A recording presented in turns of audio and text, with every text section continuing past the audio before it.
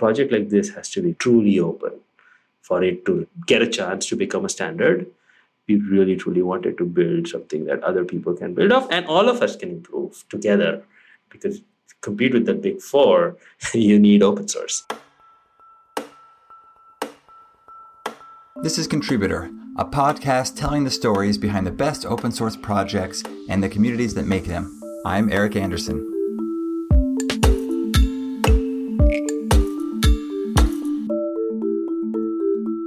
Today we'll be discussing the Flyte project, and I'm joined today by Ketan Umre, who's one of the creators of Flyte. Ketan, thanks for coming on the show. Hey, Eric. Thank you for having me. It's my pleasure. Flyte's caused a bit of a stir. It's an interesting project, and I'm excited to hear more about it. Perhaps you could start us out by telling us what Flyte is. Yeah, defining something in a very succinct way is hard, so I'll try my best. It's a Kubernetes native workflow automation platform for large-scale machine learning and data use cases. And what it does really is a different way of thinking about problems for data and machine learning, and it tries to essentially make it very easy for machine learning developers to take their ideas from their conception to productionization. It's heavily geared towards productionization, and that's has been our focus because we started at Lyft and we were thinking about how to productionize everything, especially the complex use cases. And the word platform is because it tries to separate the concerns of DevOps and managing machines and so on from actually building machine learning applications, which means it actually includes compute with it. And it uses Kubernetes to achieve computation. So Kubernetes native workflow automation platform for data and machine learning use cases. People have used it for other things, but our focus is machine learning and data. Got it. So I'm a machine learning engineer. I want to build and deploy a model, and that involves a bunch of other ancillary tasks like getting data, moving it around, putting it in the right place. And I can orchestrate all those tasks with Flyte, gathering, moving, munging, but also training the model, deploying the model. Flyte's orchestrated for that. So I think recently there has been more literature on this. I think some people call it CD4ML, some people call it data pipelines, and so on. Essentially, what happens is when a machine learning engineer has an idea, they don't really think about hundreds of different things. They think about their idea, which is what you should. You think about, I have this cool problem I want to solve using a machine learning model. And I think I have found some of the data sets that I need to actually solve the problem. And the way they solve it is they actually go, oftentimes, either use a Jupyter notebook or a Python script or whatever and write the model out. But usually, when they're doing this, they don't have access to a lot of GPUs locally, or many times even don't have access to the data set locally, right? If you're in a company where data could be PII data or secure data.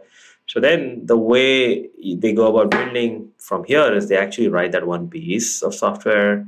Now they have to push it out to a larger scale and probably use GPUs or data that's not available locally. And soon they realize that, I need to munch the data a little bit, transform it into a way that I want to consume it. And so now that becomes another step. In typical way, people will write all of this in one single application. But if you think about it, just the data processing itself might take a large amount of time, might use varied technologies like Spark or maybe better served if written in some other technologies. And then it's possible that the model training itself could go on for hours or days, depending on the data set size and the type of model. And if all of this run in one process, you have various failure cases. The data process could fail. Yeah, then you restart. But what if the data processing succeeds, but the training process fails? And not only the training process fails, let's say the training process succeeds, but now I want to tweak the training parameter slightly, called hyperparameters or whatever, but the data set is kind of the same, but I want to train potentially a new model. So would I do the data processing again? And so these problems start arising, and that's where Flyte really starts fitting in, and it starts shining. It's okay, let's split these two out. And in the case when I redo things, it should just reproduce from an existing older data set that I created, like the case of hyperparameter tuning. And in case of failures, it should just recover from my last model training checkpoint.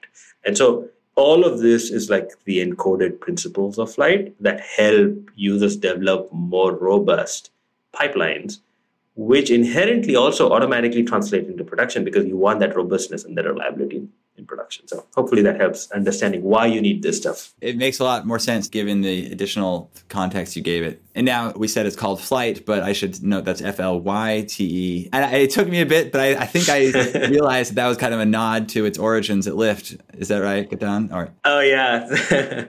So I will not name the previous names of the project because I still get shivers from those names.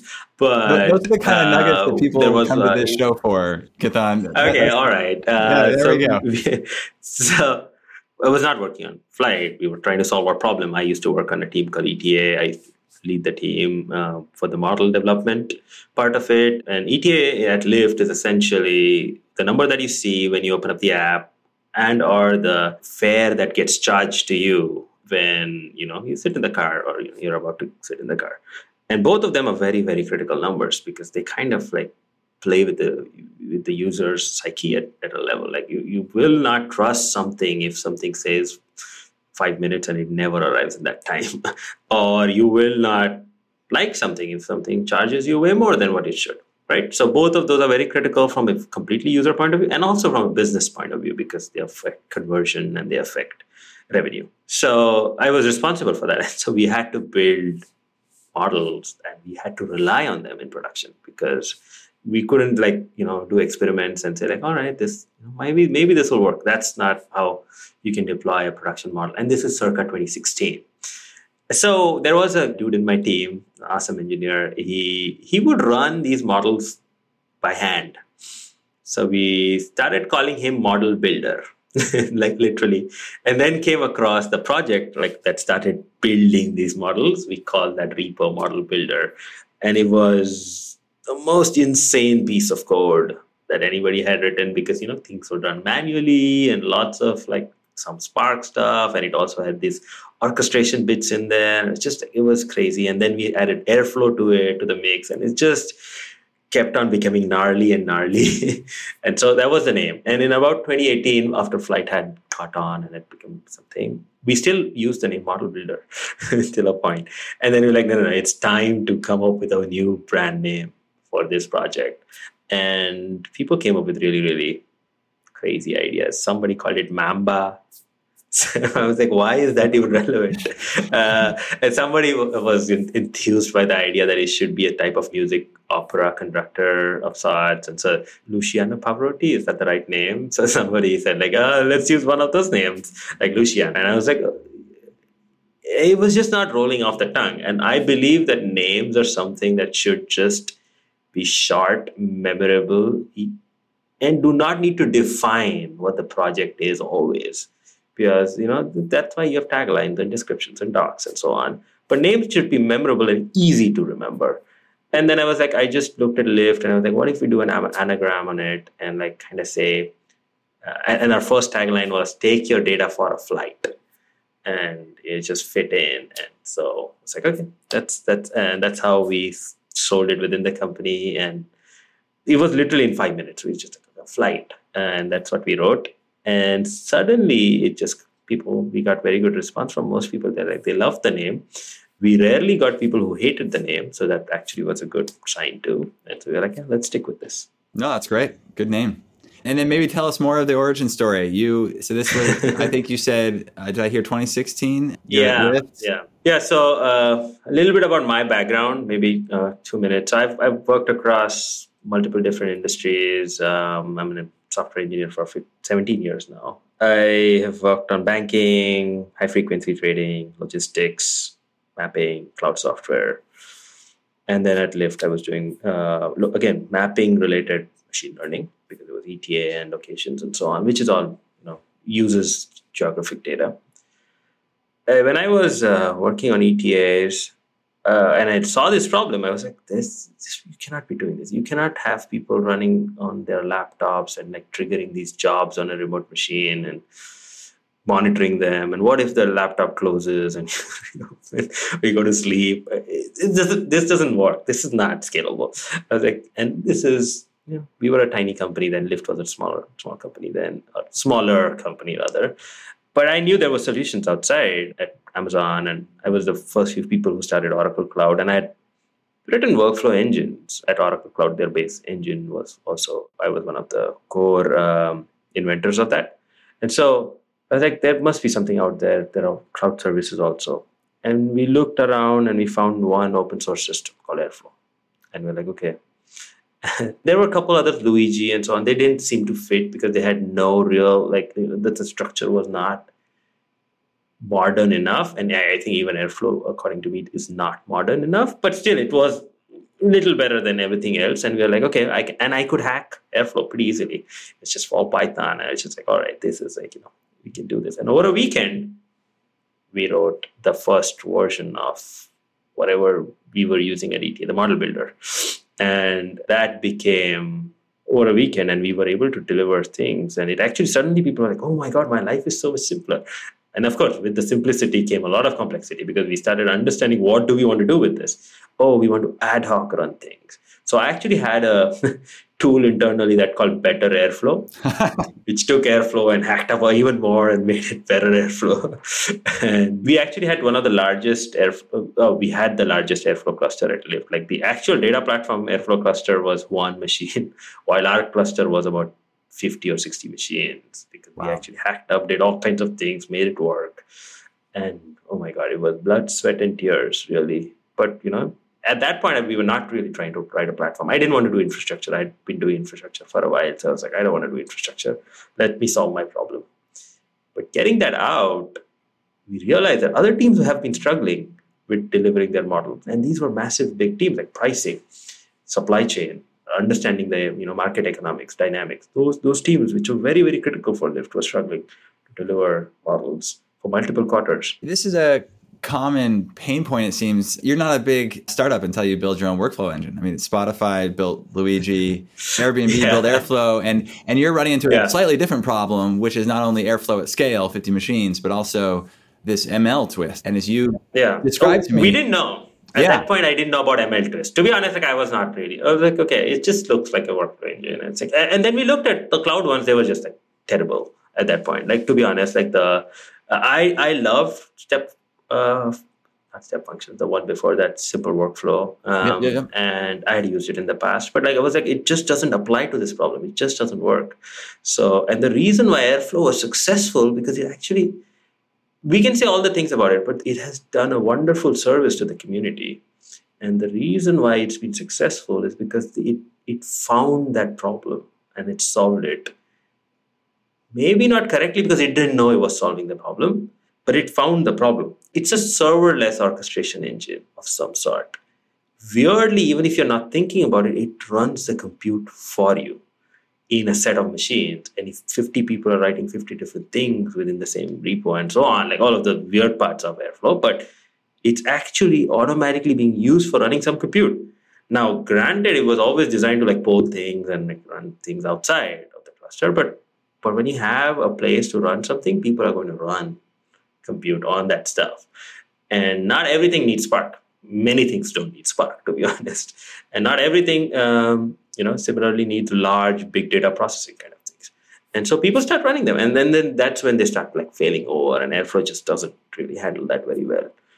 And so we discovered that stuff and we made it work for compute at some level, because for machine learning, compute is very, very critical. It's almost like a requirement.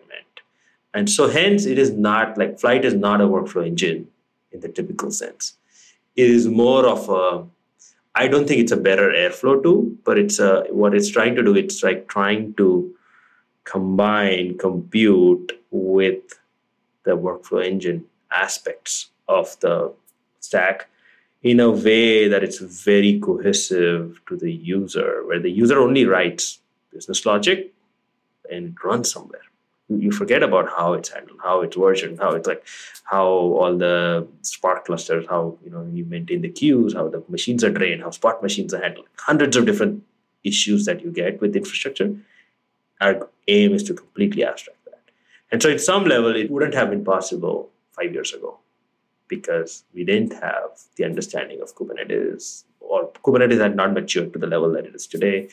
We didn't have AWS Lambda did a great service of bringing serverless compute and making people understand the beauty of just not thinking about machines, and so on. And now it's becoming more and more rampant. And I think this is a great use case for it. So that's how we found it. Yeah, and other teams started came to us and wanted to use the Airflow infrastructure that we had used. And we're like, oh, oops, please, sorry, this is not an infrastructure. I've built it for my team, and we're barely able to survive with our own team. If I had another team, which is a gigantic team, we would probably just collapse and crash and burn. So we decided to take the learnings, and in a month, we took like one engineer from my team and me, two people, maybe three, just wrote something quickly using step functions, which is a hosted service at AWS, as the pillar for the engine, and then everything built around it, which we called Flight. And that became extremely popular in the company, and we had about 15 odd teams in 6 months using and delivering models at a rapid pace. And some people actually said that it made it very easy to do stupid things at scale. So, so it had a very idiosyncratic API because of using a hodgepodge of cloud technology with some Kubernetes, some AWS Batch. We were the first users of AWS Batch. All of that just caused a lot of inversions of patterns and made it work, but could not actually deliver the type of user experience that the user should desire. And we saw that there's people are just using it. And we started talking to other companies, including Google and so on, with their Kubeflow project. The Kubeflow project was just a shell at that point, 2017, December or something, in 2018. And yeah, we decided that we cannot build this on our own. We have to open source it, but we have so much of learnings. If there is something out there, we'll use it. Nothing existed at that point. And so we're like, okay, we seem to have stumbled on some niche area which other people are not really trying to work on at the moment. So we decided to open source what we have been doing and how we have been doing it, because we couldn't, I don't think Lyft could have built infrastructure on its own, and we didn't want to, right? As a company, that's not our goal at Lyft. Our goal was to be the best transportation network, not be the best infrastructure company in the world. And ROI is, to be honest, it's very hard to justify the ROI in infrastructure investments in companies where infrastructure is not the top priority. So yeah, we decided to open source at that point. It took us a while because we completely rewrote the version, not for open sourcing initially, but we wanted to rewrite, and then we realized we should just open source it. That's when we actually built it for open sourcing. And about 20 January is when we had it open sourced. So a long journey. Yeah.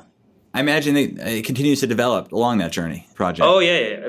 The old one was kept on, and the new one just slid right in. And the old one, we learned so much while doing this, is that okay, for example, we had a problem where all of our users were using one provider, and we wanted to move away from that provider for running some big data jobs.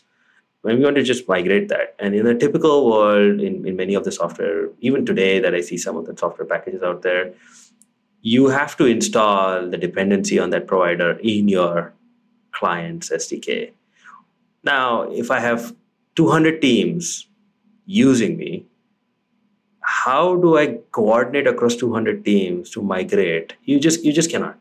And this is what Spotify's use case. They wrote a blog last month. So in their blog too, they are saying that, to migrate 300 teams to a new provider, a simple case, is kind of impossible. And do that reliably at scale it's almost impossible, right? So we had that issue. And we made it through the learnings, we had designed it in a way that we came up with this concept of backend plugins, which is provider plugins. And you want to switch providers, it's a backend flip the switch, and the users, they didn't even know. We actually did a rollout, 5%, 10%, 20%, 50%, 100%. And if something went wrong, we would just immediately go back. And they didn't even know that they actually moved to a new provider. And that itself became, and that, Spotify liked that part a lot, and that they became immediate partners with us. Yeah, so that was one of the learnings. Another learning was how types are very important in a thing like Flight, even though it's not obvious. But what you're doing is you're writing functions let's call them tasks in flight, and you're connecting them. If you take a programming language, you do the same. You write functions and you connect them in a business logic. And once you connect them, you can do it in a Python-like world, which is good, which is really rapid and fast, and it's exhilarating. But the way you verify things are good is you run them. Now, if I tell you that every iteration, every run takes 8 hours, then I tell you, okay, go write your code. And then I tell you there's this another world. You can write the code in C++, Go, Java, where every iteration still takes 8 hours, but it catches most of the errors at the time when you say Java C or GCC, compile. As a software developer, you immediately say, I want to use this Go world because it'll catch 90% of my errors, which are like stupid errors like, I passed an integer when I should be passing a string. And because as complexity increases, this becomes extremely hard to manage, right? And that's why these large programming languages all in our history have moved from untyped to typed. Like I was telling some people that, punch cards to assembly to C is all typing. And it's like, okay, that's an interesting way of looking at it. And so similarly, in Python nowadays, typing is interesting and that it is more and more pervasive. So we decided that we want type safety. And the reason is in machine learning, the processes are extremely long. We want to catch these errors even before you run them. We didn't know how to do that initially. We learned it across the years. This came up on our episode with Great Expectations. Abe and Kyle came on the show and they were talking about interesting things coming up in the industry. And they were like, we've been talking a lot to the flight team because they have this perspective on typing that's really interesting. And they're like, basically, they're kind of leading the charge on how we bring typing to machine learning workloads. Yeah, I think Abe and I have also, we're thinking of also writing this more. It's very hard to actually explain it to data people sometimes because we've been used to not thinking about types. But the moment you write software in any other piece, you'll be like, types are given. And we think about services, untyped services. We had that some time ago. What that meant was send a random JSON to somebody and they will return you a random JSON. And you'll be like, what is the use of this service? And you're like, Google, the lat long API, or maybe what we call the geocoding API. You send something to it and it tells you something. It's not useful. You say you send lat long and it probably gives you the address. You give the address, it gives you the lat long. It's a nice, beautiful way of describing the problem. It's an inherent way of describing the problem. You have to tell you what the contract is. If you don't do that, then you are, I don't know what you're describing, to be honest. It's opaque and hard to use. And so we believe that type of description has to happen constantly, even in data world and even in ML world for sure, because the penalty of not doing that is too high. That means it's too expensive for people to learn new systems, because when I read the code, I don't understand what's getting passed where, who's using what. It's too hard to actually find these errors and too expensive to find these errors at a little later in time. And it's too complicated to build systems and manage them at scale. So we think typing just improves this stuff. And so we actually spent a lot of time designing a type system. And Flight is nothing but just a type system and a way to connect typed functions. And then the current thing that you see about Flight is an instantiation of that idea in one form. You can have multiple forms with it. And I will leave with that thought. I think I understood you to say you're kind of a protocol for a system that can describe typed functions and then string them together. And then you're also an implementation of that protocol. But you could imagine other ways of implementing the Flight protocol. It's an open protocol. We would love to completely open up. It's part of Linux Foundation. We should treat it as a separate entity almost and open it up as a standard if people are interested. Because we have done enough research in this area where we've found what are the types that matter to machine learning and data folks, right? We have failed at certain things, we've improved them, and layered them. So yeah, we would be open if there is any project out there who would love to reuse the type system or the entire protocol. We would love to reuse them. In effect, we are building something like gRPC, right? That's what it is. Yep. So tell us about the Linux Foundation. I forget where in the history that came up, but at some point you engaged with the Kubeflow team. They were excited about it. Other teams were excited about it. You decided to open source this. Yeah. The Kubeflow team decided to actually build something similar to Flight called Kubeflow Pipelines on their own, because our open source timelines didn't match up almost, and probably some other reasons, which I'm not privy to. And so at Lyft, we had donated Envoy, and we had good success with it. And we also actually got a lot out of it, to be honest. We got we could hire good engineers. We could, Envoy, even though we drove the initial part of the Envoy development, the later parts of Envoy development was actually done in the community, and that helped the company a lot. So, and Lyft positively believe in open source. So we decided to open source Flight with the same structure, goals, and so on. It's just that when we open sourced in 2020, the pandemic happened, and it was a little tough time for Lyft in the initial parts, right? We lost people, and I was leading a larger team and working on multiple different parts, and I was getting completely randomized. And I'd also spent about 5 years at Lyft, and I was thinking about moving and trying something else.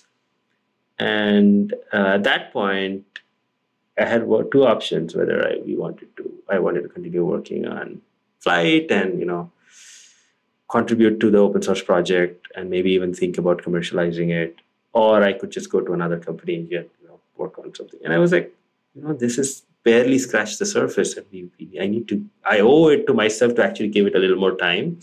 And if not, it's fine. I at least tried, and I had not done much open source earlier. I'm not a person who's a big evangelist of any.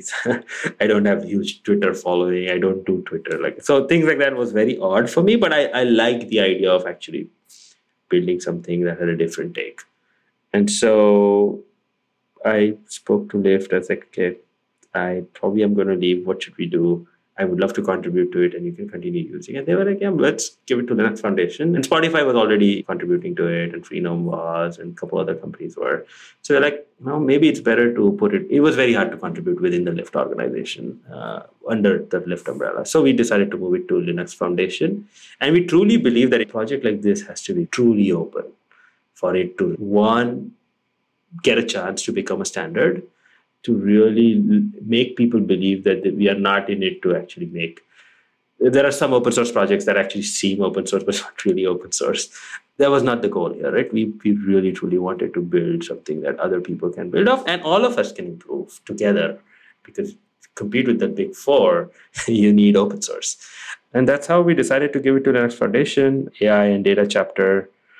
Matt Klein was part of the decision, who was the creator of Envoy, and we were like, yeah, CNCF is not the right place for this because it's too much of infrastructure stuff while we want to focus on AI and data portions of it. So that's why it went to Linux Foundation's AI and data chapter. And so it happened took a couple months, but happened in February 2021. And then earlier this year, January, it was one of the fastest graduating projects. It graduated, and it's a top-level graduated project now. And maybe it's worth pointing out as a bit of a sidebar comment that had you open sourced 5-10 years ago, we might be talking about the Apache Foundation. Airflow's Apache. Yeah. You mentioned Spark's Apache. That was kind of the place to put data projects.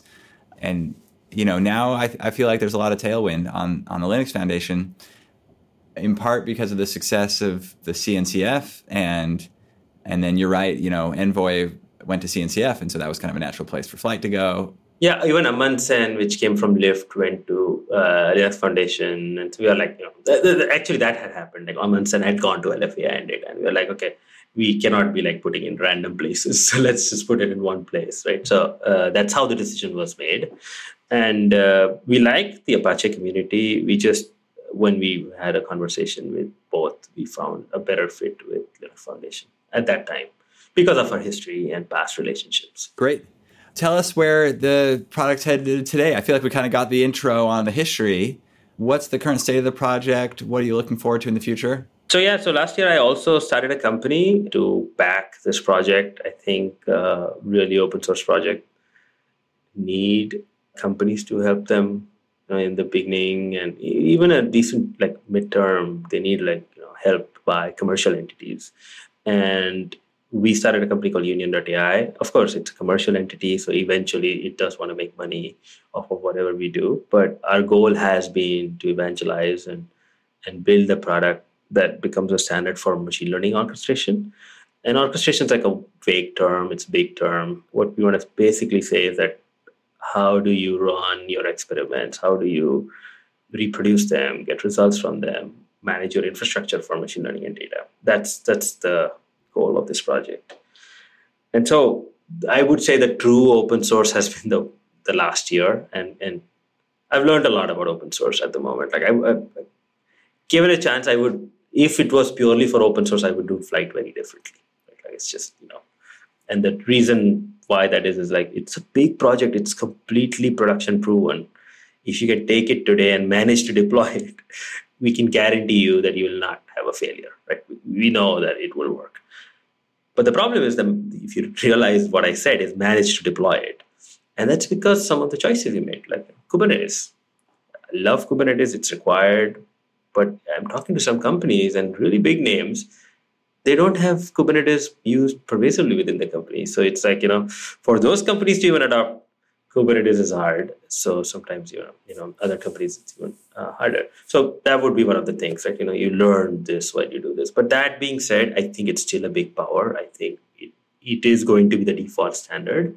It's just a matter of time, when, not how. And we think we have a huge advantage of having just like 5 years in the past working on Kubernetes data ecosystem. Like we had a talk at KubeCon which talked about using Kubernetes for stateful service. 2,500 people attended because it was one of the first talks that anybody had ever done, and we were one of the first people to have done that. So that's great, but when you're one of the first people to have done it, you go through all the failure possible modes to reach a solution, and those are the things we learned. So, but last year, I think what we have seen is our choices and our design decisions have helped a lot, and a lot of different thought leader companies are realizing that, and they are joining us force with Flight, and which is fantastic.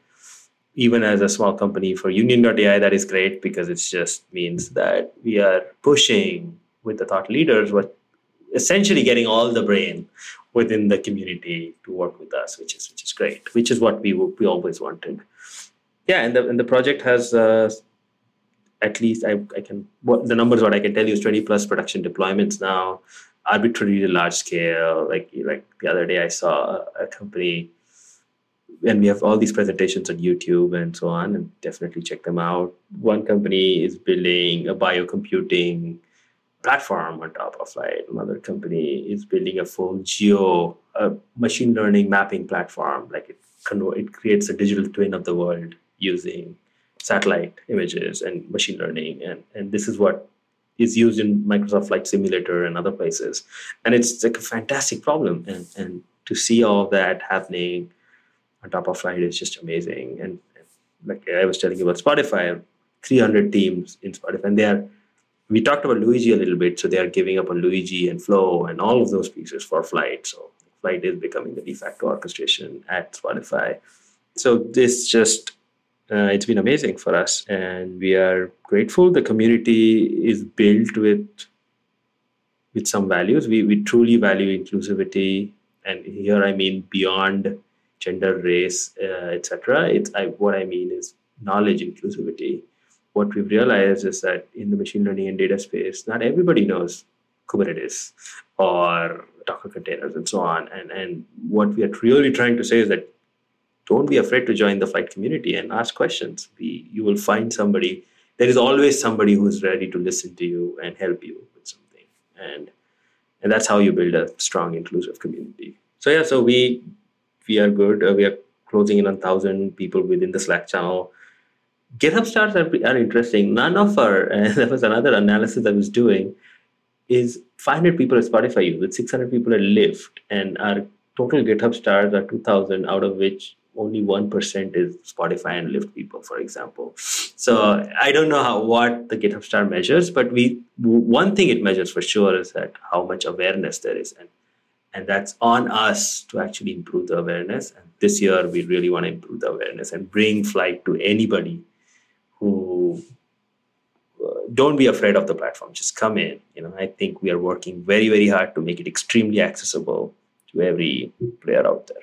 That's awesome. Yeah, and thank you so much for all the community work, the typing system. I'm just thinking back to our conversation with Great Expectations. It's very apparent that you're focused on community and technology and solving the problem first, and then trusting that with success on solving the problem, the business will succeed on some level in the future. Yeah, I think the reason for Union AI's existence is to actually make it even more easy to achieve the same levels of things that larger companies with more resources can do. Think about us as your infrastructure partner, right? Really, that's what it is. And so there's a clear, weirdly, as in investor speak, Flyte is very upmarket. It's really it's adopted by upmarket teams, lots of deep technological expertise and so on. But we want to be Union that the SMB and the downmarket play to help essentially everybody else create a level playing field. Ketan, thanks so much for coming on the show today, for all your contributions, and best of luck. This is quite an awesome thing you're building. Oh, thank you so much, Eric. Pleasure talking with you.